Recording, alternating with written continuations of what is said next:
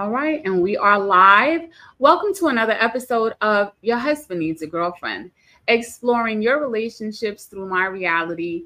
Join the conversation with your host, Natasha Wright. And my guest today is Rickey, the Cut Creator Burton. Mr. Burton, I know we've been going through some technical difficulties, but we are finally here. How are you doing? I'm fine. I'm glad to be here. I appreciate you having me. Blessed every day. So I heard about you through a friend of mine by the name of Tyrone Hunter. I actually did an episode on this podcast a few episodes ago. Now, Tyrone is currently incarcerated. And when I spoke to him, because I usually connect with him every week, he shared with me that there was an article highlighting you and your success through health and fitness. So when I reached out to you, I figured, okay, he's a personal trainer. He works with celebrities. It's pretty direct. But then I started to do some research, and you are definitely not one-dimensional. It looks like for the past 10 years, you have surpassed goals that many business owners in the same arena would have never accomplished. You can correct me if I'm wrong, but according to the report, you have over 300 employees. You oversee a brick and mortar location in Manhattan. Can you just share with the audience a little bit about yourself, how you transitioned from being sentenced to 10 years in prison to being featured on the news as an inspirational story? Well, basically, it's just about dedication, and believing in yourself. When I set out on this fitness journey, I didn't know what it would entail, but I knew what I wanted to do. So I didn't know what would come with everything I wanted to do, but I knew exactly what I wanted to do, and that was basically take over the fitness arena. I saw a lot of gaps. I saw a lot of places where voids could be filled. And I had enough time while I was incarcerated to sit down and think and implement this and implement that. So, that gave me a lot of time to actually think before it was time to actually put forth that action that's needed to bring all this to fruition. So it was just about dedication and believing in myself. And after sitting and getting mentored by Tyrone T. Black, there was nothing I felt I couldn't do upon being released. Right. So I thank him a lot too, but it's just you have to be dedicated. You have to be dedicated, and you have to basically put your blinders on like they do the horses. You have to put your blinders on because it's a lot of chaos. And it's a lot of tumult inside those walls. And you have to be a very thick-skinned person, strong person to circumnavigate all the BS and continue on your journey. Let's take it back a little bit because I don't want to get into your business, but I want to know, who was the Rickey at 12 years old? The Rickey at 12 years old was wild. The Rickey at 12 years old was basically trying to make a name for himself in the streets, or set out to make a name for himself in the street. Because at that age, that's what I idolized. I played sports and I idolized the street guys, the older street guys, Did you come from a two-parent household? No, I was raised by women. So I was raised by my mother, my aunt, my grandmother, people like that. All women were in the household with us because I'm from a Caribbean background. So I was raised by a bunch of Caribbean women. Do you feel like because there was an absentee male in the home that it shifted how you presented in the street? Like, did you feel that you needed to be the man of the house? Yeah, of course. Especially once I got to that age, like 12, 13 years old, and I had already been, kind of navigating the streets and learning my way around the streets, hanging with older guys. I'm 12, they're 17, 18. So I'm learning a lot. I'm learning more than the average 12-year-old would learn as far as the streets, you know. So yeah, I definitely feel like the house being void of a father figure helped shape me the way I am today, if I might word it that way. Now, correct me if I'm wrong. You grew up in Flatbush, right? Yes, East Flatbush, East 53rd between Church and Linden.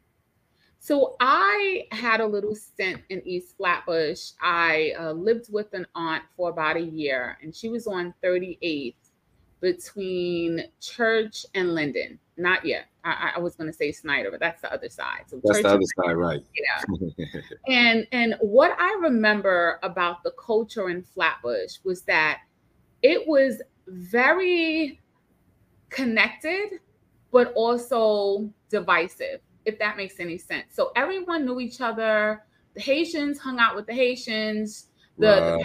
Panamanians hung out with the Panamanians. So everyone collectively was from the Caribbean, but there were silos. And those silos turned into groups, and those groups formed gangs.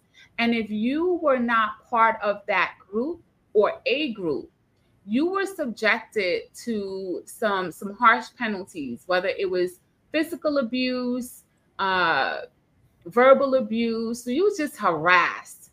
Tell me Right. what your experience was like just getting up in the morning and going to school. Well, like for me, it was a little different because my crew was the crew that ran the neighborhood. So it was a little different for me. And we didn't really harass, we didn't go for that in the 50s. We didn't harass the people that lived in our neighborhood. Now, if you wasn't from the neighborhood, then you might 90%, 85% chance you're gonna get harassed, you know. So because everybody want to know who is this in our neighborhood that we never seen before. But for the most part, in the neighborhood itself, my guys basically ran the neighborhood, so I didn't have those type of problems, you know. So for me, it was more about eventually trying to get away from that type of stuff. But we in the 50s we did things different. Like we didn't mess with the older people from the neighborhood. We protected them. We didn't like if you were from the neighborhood, you were good. That was the culture in the 50s. Did you feel pressured to become part of this group so that you were protected, or was that something that happened organically because your neighbor's son was part of these groups, or it was just this is what you saw? Did you feel the need? Did you feel pushed into it? No, I didn't feel pushed into it or I didn't feel the need. That was something I wanted to do. I wanted to do that. Like I've never been a follower. So like that's why like I was always the leader. I am always the leader. Like I've never felt pressure to do anything I didn't want to do. If I don't want to do it, I don't do it. That was something I wanted to do since I was young.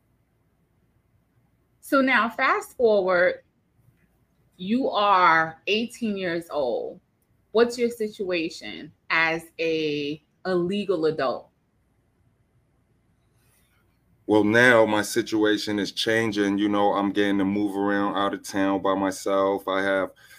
Uh, I had just basically got kicked out of school, college, because I was on a basketball scholarship.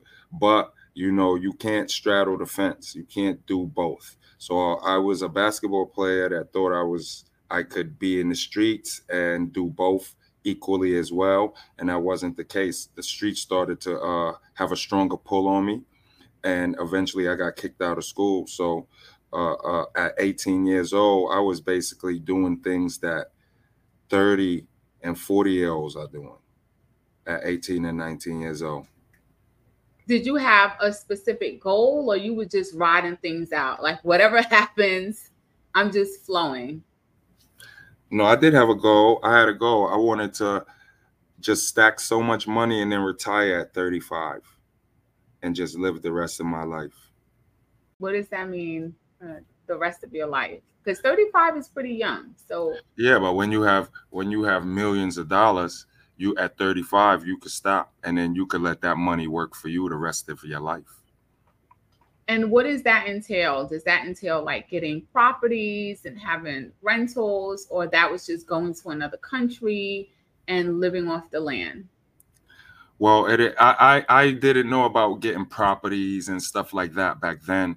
I didn't even think about stuff like that. Now, what it would have entailed, yes, I would have eventually like bought some kind of business, maybe a restaurant, a couple of laundromats, and just let them work for me, you know. And in another country, yes. So now you are, I'm assuming you're in your 40s. Yes, I'm 46. Talk to me about what your life has been like for the past 10 years. Well, for the past 10 years, my life has been a dream. I'm not even gonna lie, a dream, because it's basically for me, everything is playing out now that I used to think about and I used to imagine and I used to tell myself, because I used to say, like, oh, you're going to be in a lot of newspaper articles. You're going to be on TV. You're going to do this. You're going to save whole neighborhoods in different states, not just in New York alone.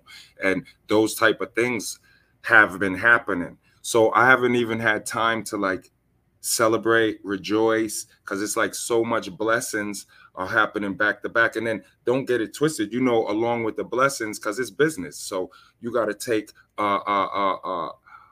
all the nonsense that comes along with it, you know, the paperwork, the bank saying no, and you got to take a couple of no's before you get a yes, and, you know, structuring this nonprofit over here while I still got running my LLC over here and running to this gym to make sure it's running right, and running upstate New York for this program that we installed up there. And, you know, it's a lot, but heavy is the head that wears the crown. You know, so as long as you know that, and you have 100% or close to 100% understanding, you realize that all of this comes with everything you ask for. So you ask to be blessed with so much, and now you have it. So now you have to deal with it, you know, and situate things accordingly to make sure that we keep growing. Operating a legitimate business is 10 times harder than doing things off the books. What inspired you to say, no, I'm going to do the paperwork, I'm going to do it correctly, I'm going to be consistent, and I'm not going to fall back into my old habits? Well, for me, it's easy. I'm the boss, so I have to lead by example. So no matter how many days I get up and I don't want to answer these emails and I don't want to click these links and fill out all this paperwork, I have to do it. I have to do it for the business to grow legally, to grow properly, you know, because we want to be a household name in corporate America. So if we want to be a household name in corporate America, we have to do the things that everybody in corporate America does that puts them at the levels that I'm aspiring to get to, you know, with this company. So at the legal route for me was the only way. There was no other way this time around. I did it the illegal route last time and it didn't work. Right now it's working successfully, you know, so I understand the difference now. I fast forwarded your life by like 20 years. Let's go back a little bit to the moment that you are in central booking and they told you you are going to be locked up tonight. I thought I was going to beat it. I didn't really think nothing of it, you know? Like I said, I'm very thick skinned, so I didn't think nothing of it. I'm like, yeah, I'm going to do a couple of days in here, then I'm going to bail out. Because I was on parole. So you have a couple of days before parole puts a hold on you. So I thought I was going to get out before parole put the hold on me. Then parole put the hold on me. So when parole put the hold on me, now I had to go in front of the parole board, the state parole board. So when I went in front of the state parole board, they gave me 90 days. So I would have did 90 days and come home. Somewhere right before the state came to get me for those 90 days, the feds came to get me. and they took me to court and stuff like that. So that's when I knew, like, all right, this is serious. But I still thought I was going to beat it. I still thought I was above the law, like the feds, they don't have anything, which they didn't, because I got incarcerated for a gun I never even possessed. They called it constructive possession. So I never had a gun. And the same gun I never had is the gun they charged me with that I did 10 years for. Still to this day, Explain that to me. Explain it to the audience. What does that mean? You didn't have the gun, but you're charged for it. Right. So constructive possession, according to the courts, the best way I could describe it is, let's say we're in school and you have a locker, and let's say you have a knife in your locker, right? But me, sometimes I have the combination to your lock, and I go in your locker for a book or two. Nothing to do with the weapon. For a book. You have books that I want to read in your locker. So now police search your locker, they find the knife. They can arrest me and you, even though it's your locker, because I had access to your locker. I had the combination. So they could charge me with the knife and not you, and charge me with constructive possession because I frequent the locker and I have the combination, even if I wasn't even in the state at the time. So that's called constructive possession. But I almost feel like anybody could be charged with that. Exactly. And what it was is, I found out when I went to trial, because I went to trial. So I found out that I was under investigation twice, and they couldn't penetrate the organization because I kept it so tight and so small. And that was the only way they could do it, to charge me with constructive possession. That was the only way they could get me. And I get it now, thinking back in hindsight, they wanted me out of there because I'm from the city, I'm upstate New York, and I'm selling drugs 100 miles a minute, So they wanted either to lock me up for a long time or get me out of their town. And I guess lying was the only way they could do it, or incarcerating me under such BS as constructive possession. Do you know anyone else who's ever been charged and convicted of that particular crime? No, not at all. Not at all. I'm the first I ever heard of with that. I'm the first a lot of people has ever heard of with that. Do you think it would have been different if you were white? Oh, by far, of course. That would have been because there was no gun. I never possessed the gun. So, like, if I was white, I'm pretty sure it would have been way different, especially up there in Poughkeepsie, New York. Definitely, yes. Do you feel like Poughkeepsie, because of the culture and because of the law enforcement, the history of law enforcement, and the type of people who live in Poughkeepsie, do you feel like that impacted what happened to you? Yeah, because the people up in Poughkeepsie, most of them, not all, but most of them, they don't know the law, and those cops up there do whatever they want. It's not New York City where everybody's sharp and hip and alert. Up there, the police do whatever they want. So the culture up there is basically, the cops said I did it, so I guess I did it. I got to go to Dutchess County Jail, and I'm not going to fight, and I'm just going to do my time and come back out. And so they do whatever they want up there. So that to me was the culture up there. The cops feel basically superior, above the law. Can you walk me through what it was like to realize that you were going to be incarcerated for a long time? Can you talk to me about how you felt emotionally? And the reason why I'm asking this is not to make you feel vulnerable, but I can admit that I never really think about mental health and emotions when it comes to Black men. For some reason, we direct most of our energy, our efforts, our support to Black women, which rightly so, we need it, right? Because we pretty much carry everything. Right.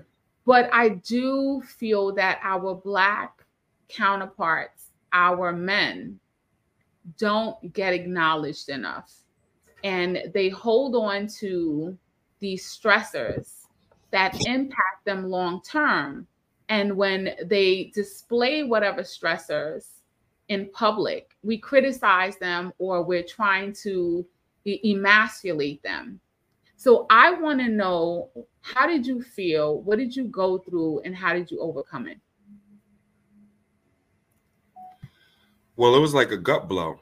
I'm not gonna initially, that's what it was. It was like a gut shot, a shot to the gut that took all my wind, you know. But at the same time, like I said, understanding is everything. So I understood that I was in, even though I was innocent, I was in that situation because I was in the streets for so many years, you know. So if I would have never been in the streets, I would have never been in that situation.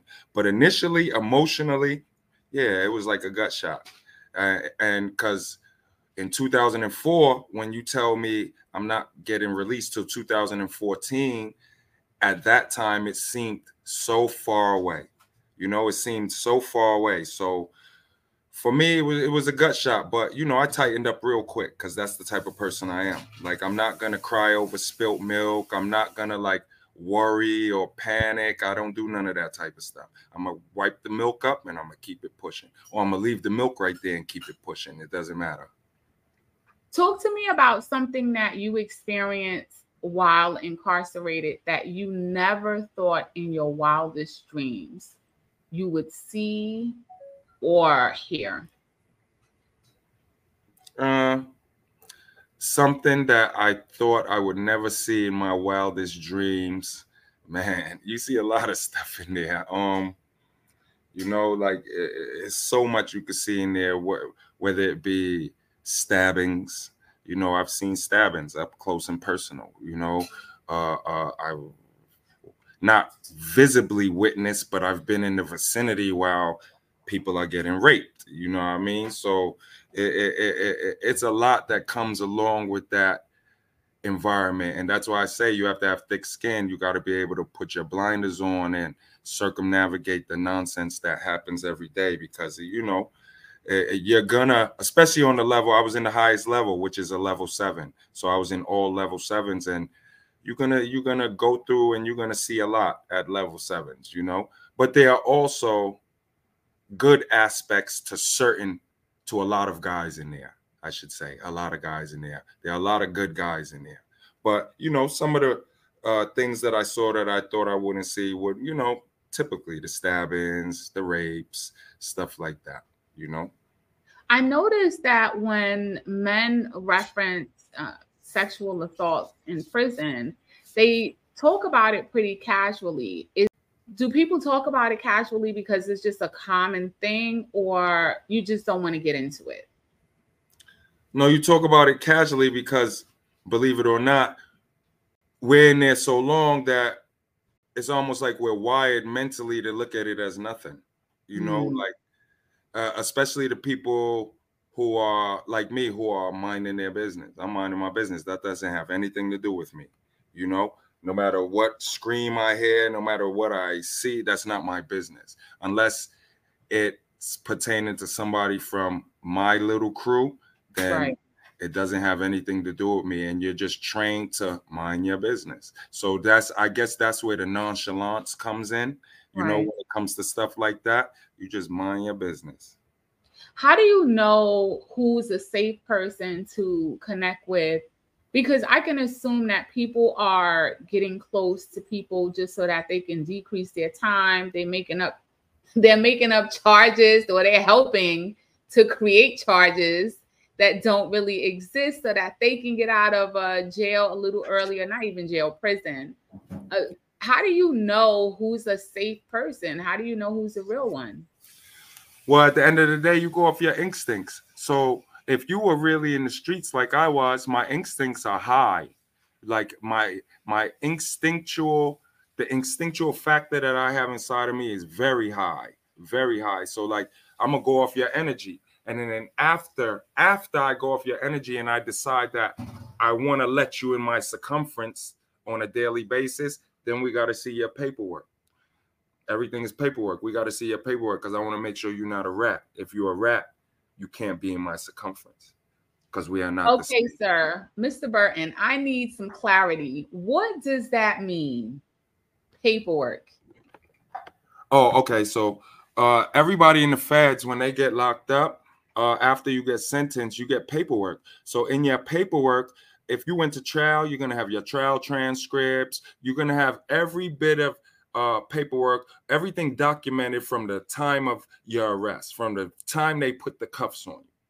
So if you're a rat, there's gonna be like a clause in your paperwork that says something like, I want to say it's like a I can't remember the number, but it's like a 501c, but we know that's a nonprofit, but it's a number like that, where you'll know when you see that number, all right, this person told, this person is a rat. So it's going to be in the paperwork. And when you, upon entering level 7s, you have to present your paperwork anyway, because if you're a rat, they're not going to let you stay on the yard. You're going to have to check in or somebody's going to hurt you.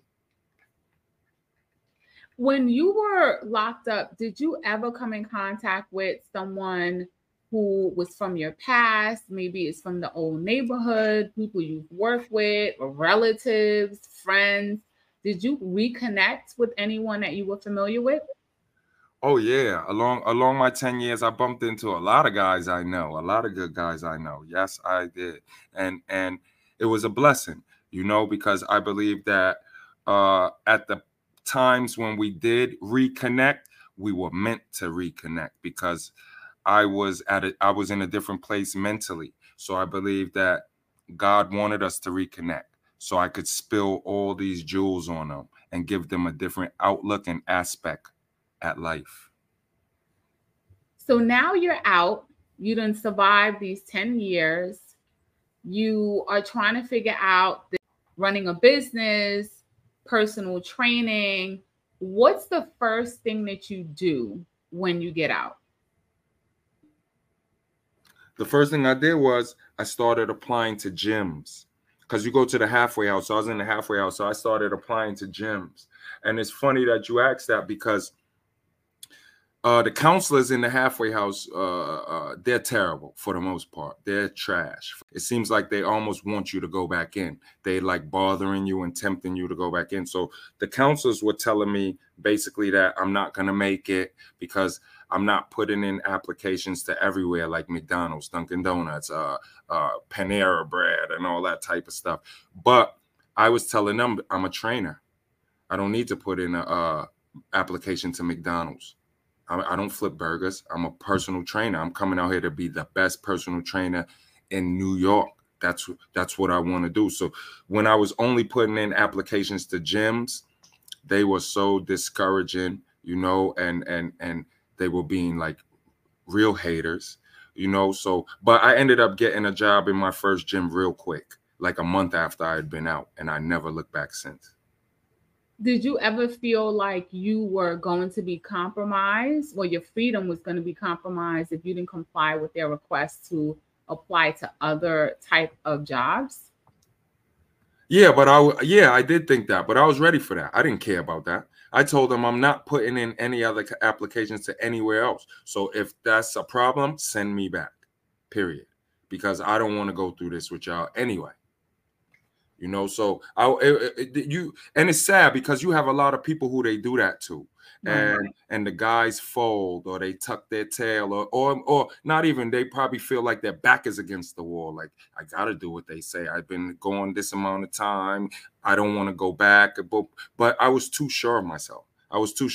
So it was nothing they could do to make me put applications into any other place but a gym. Nothing. After being incarcerated for 10 years, why were you so confident? Because a lot of the guys that I was around, like my last 4 years incarcerated, were super dudes, super intelligent, super smart, super physically fit, super spiritually strong. So I fed off of all these guys for my last 4 years. And you had guys who had just come in when I was on my way out. On their way in, Guess what they were teaching me? Stuff like Instagram and Facebook. But I'm talking about teaching me, like drawing diagrams for me. Because when I went in, there was none of that. It was MySpace, So when I came out, I felt, even before I came out, I felt superior already, as far as fitness, as far as what I knew, as far as what I was gonna know, So T Black, once again, Tyrone Hunter. We have my brother Mickey Mombranch, who's one of the top personal trainers down in Florida right now. He has a couple of gyms down there. He's the one who taught me Facebook and Instagram. He taught me marketing, promotions, while T Black, on the other hand, was having me in his room and teaching me how to go about the business with Naturally Cut Fitness, why I should call myself Rickey the Cut Creator Burton, who I should target, why I should only target certain gyms, and he schooled me to that. So it was so much I knew coming out that a person in my position probably wouldn't have known if they wouldn't have come across these amazing men my last 4 years being incarcerated. Did you ever feel when you were getting advice from T Black, did you ever feel like, I wonder if this nigga gonna ask me for something? I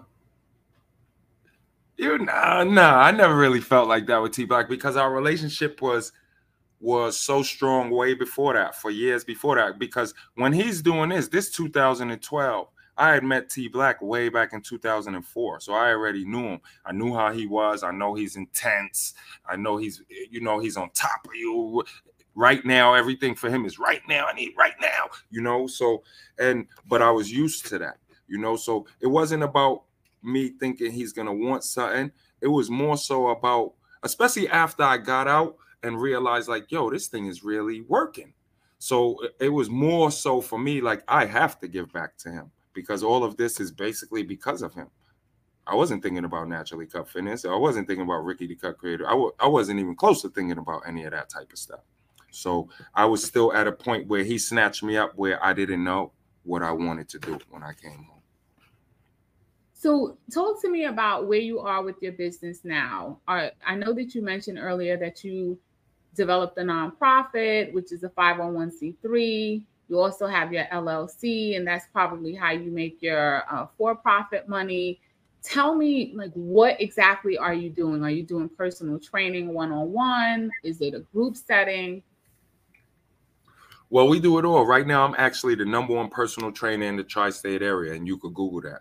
Rickey the Cut Creator Burton. President and CEO of Naturally Cut Fitness, founder of the Naturally Cut Experience, which is the 501c3. So the LLC basically fuels everything, which is Naturally Cut Fitness, and we do everything. We train athletes. We train Olympians, because I train Olympic fencers. We train professional basketball players. We train actors, actresses. We train some of the biggest, most wealthy CEOs in the world. We train disabled people. Right now I'm training an amazing young lady named Amanda.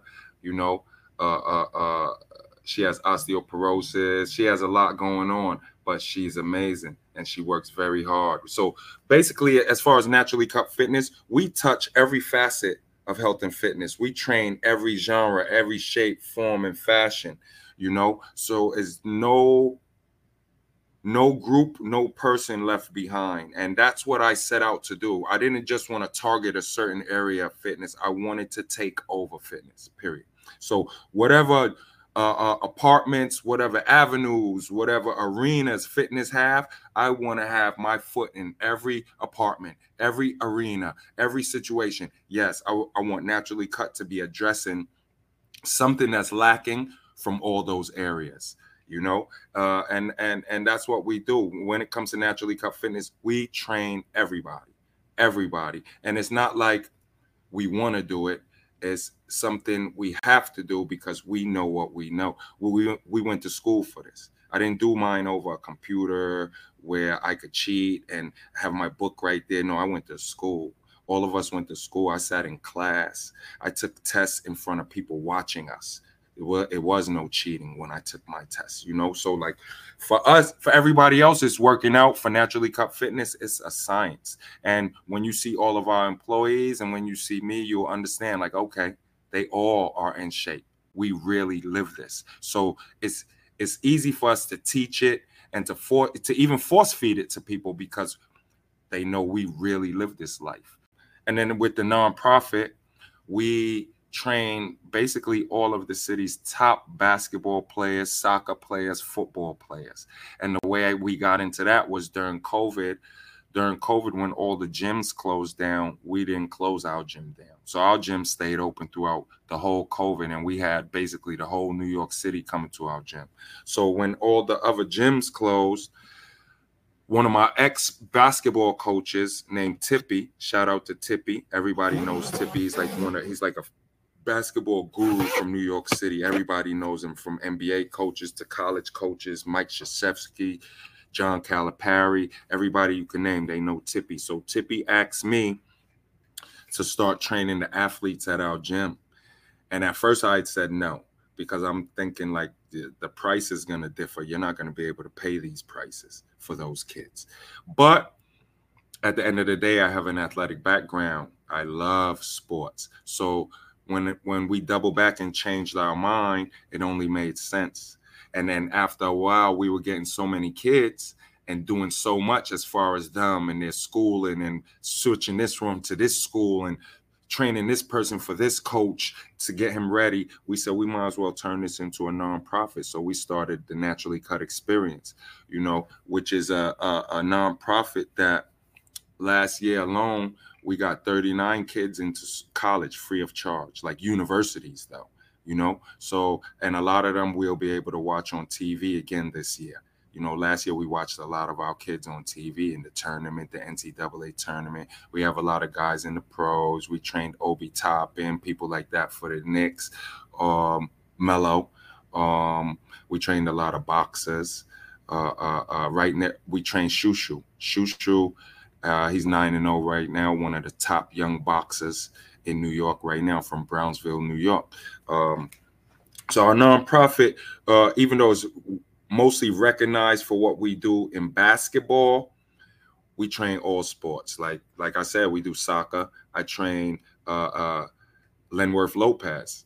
He just won the national championship at Iona in the NCAA men's soccer last year. You know, so and like I said, we train Olympic fencers, things like that. So it's a lot. When I said we set out to take over, that's what I set out to do. You know, I don't sleep much. I don't really care about that because I'm on a mission, and that fuels me with more than enough energy, more than enough, because I had so much rest during those 10 years. Even though I worked out vigorously every day and played basketball, I still had rest mentally, you know. So now I have so much energy that all I want to do is make different things, different positivities manifest, and not just for myself, for other people as well. It sounds like you need to be writing a book. Are you working on something? A lot of people say that, but I'm working on so much that I don't have time to sit down and think about writing a book right now. At least that's how I feel. It might be a good idea to hire a ghostwriter where they can kind of like, you know, listen to you, you share the story and they put it together. That way you don't have to sit in front of a computer and type it out, you know? You sound just like my partner. He says that all the time. He says I need a movie, my own movie.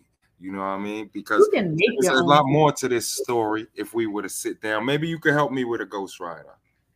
Because I'm a small business owner, I'm always consulting with people. So I definitely know a few people that can help you and are good. So not just a referral, but they're actually good at what they do. Okay. The other thing that I wanted to ask you, and I just have two more questions for you. I know you are super busy. I feel like in listening to you that you have lived several versions of your life, right? Because you've been the street dude, you've been the inmate, you've been the entrepreneur, and then you became a real man. And I want to know,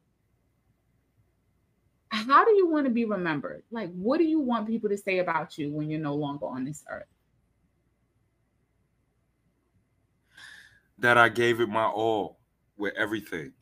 I want people to say I gave it my all with everything, whether it was positive, negative, up, down, left, right. I gave 150%.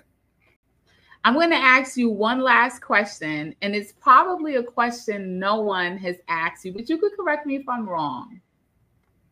Are you happy? Happy. I'm overjoyed. Okay. I'm overjoyed because I used to lay on my bunk at night and close my eyes and envision stuff like this and say to myself, it's going to be a couple of years before any of this is happening. I got a long way to go. I used to see a mountain in my vision, and I was at the bottom of the mountain. Now I'm in the middle of the mountain. So I'm overjoyed because I'm actually getting to see things that come to fruition that I only used to see in my imagination. Mm. And for that, I'm grateful. If you're not grateful for that, I don't know what to tell you. Rickey, your story is really powerful. And one of the things that I said when I was interviewing Tyrone was that I had this huge misconception that everyone who was incarcerated somehow, whether it was directly or indirectly, deserved to be there. And I think after growing up and maturing and being exposed to information and understanding how legislation works, understanding how racism works, and not just racism, how you feel racism, but racism that's so embedded in the school system, in society, in our law enforcement agencies, just how we treat Black and brown women and men. I finally understand that it only takes a one misstep for someone to spend the next 40 years trying to catch up with their life. And after working I used to run a homeless shelter.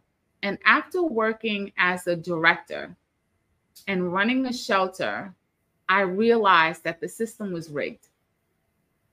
And here I was thinking, I'm helping people. I'm placing them in housing. And, I'm bigging myself up because I'm changing numbers and I'm being acknowledged as someone who's doing really well. When the truth was, those people were not equipped from jump to survive in these environments that we were placing them in, because they would not be able to get a job that secured them enough to pay the rent long term.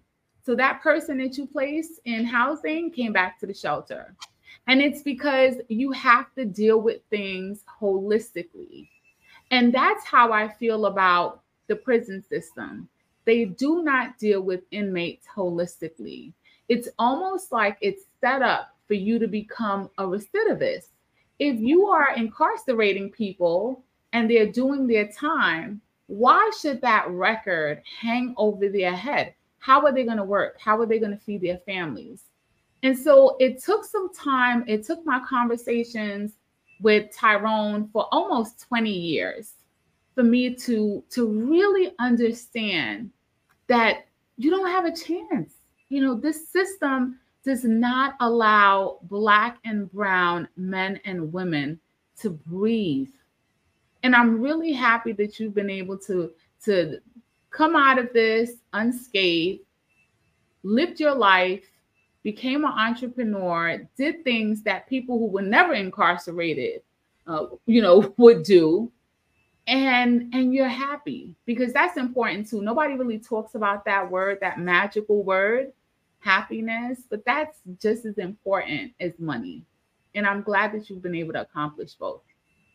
Thank you. Thank you so much. And it's still a lot more to accomplish because I want to be happier. It's still a lot that I've envisioned on those bunks that are still not accomplished yet, that are going to be accomplished. So it's a lot of footwork that I got to put in, and I'm willing to do it because somebody has to do it. So You know, Right.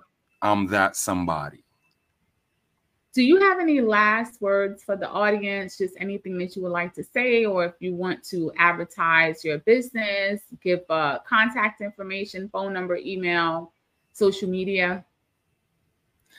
Yes, you can find us on Naturally Cut Fitness, on Instagram, naturally_cut_fitness, or you could go to our nonprofit page, naturally_cut_experience, Facebook, Rickey Burton.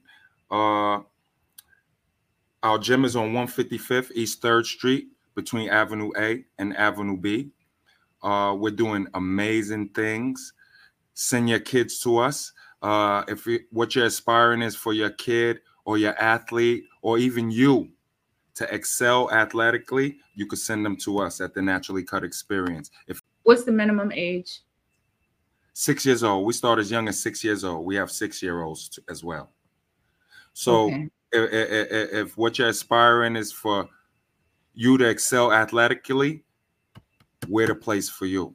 We're the place for you. And if it's just regular fitness, you want to lose weight, you want to lean up, you want to trim up, you want to bulk up, you want to get muscles, we do all of that. We do group fitness, we do small group fitness, we do one-on-one personal training, we do drop-ins. So I have trainers that I have that if you don't want to leave your building or your apartment, they'll come to you. You know, we do all of that. We have stretch sessions, we do things like that. And for the most part, we're on LinkedIn as well too. LinkedIn, Rickey Burton, Naturally Cut Fitness. Last words. All I want to say is two different things. First, one thing, this thing got me through 10 years.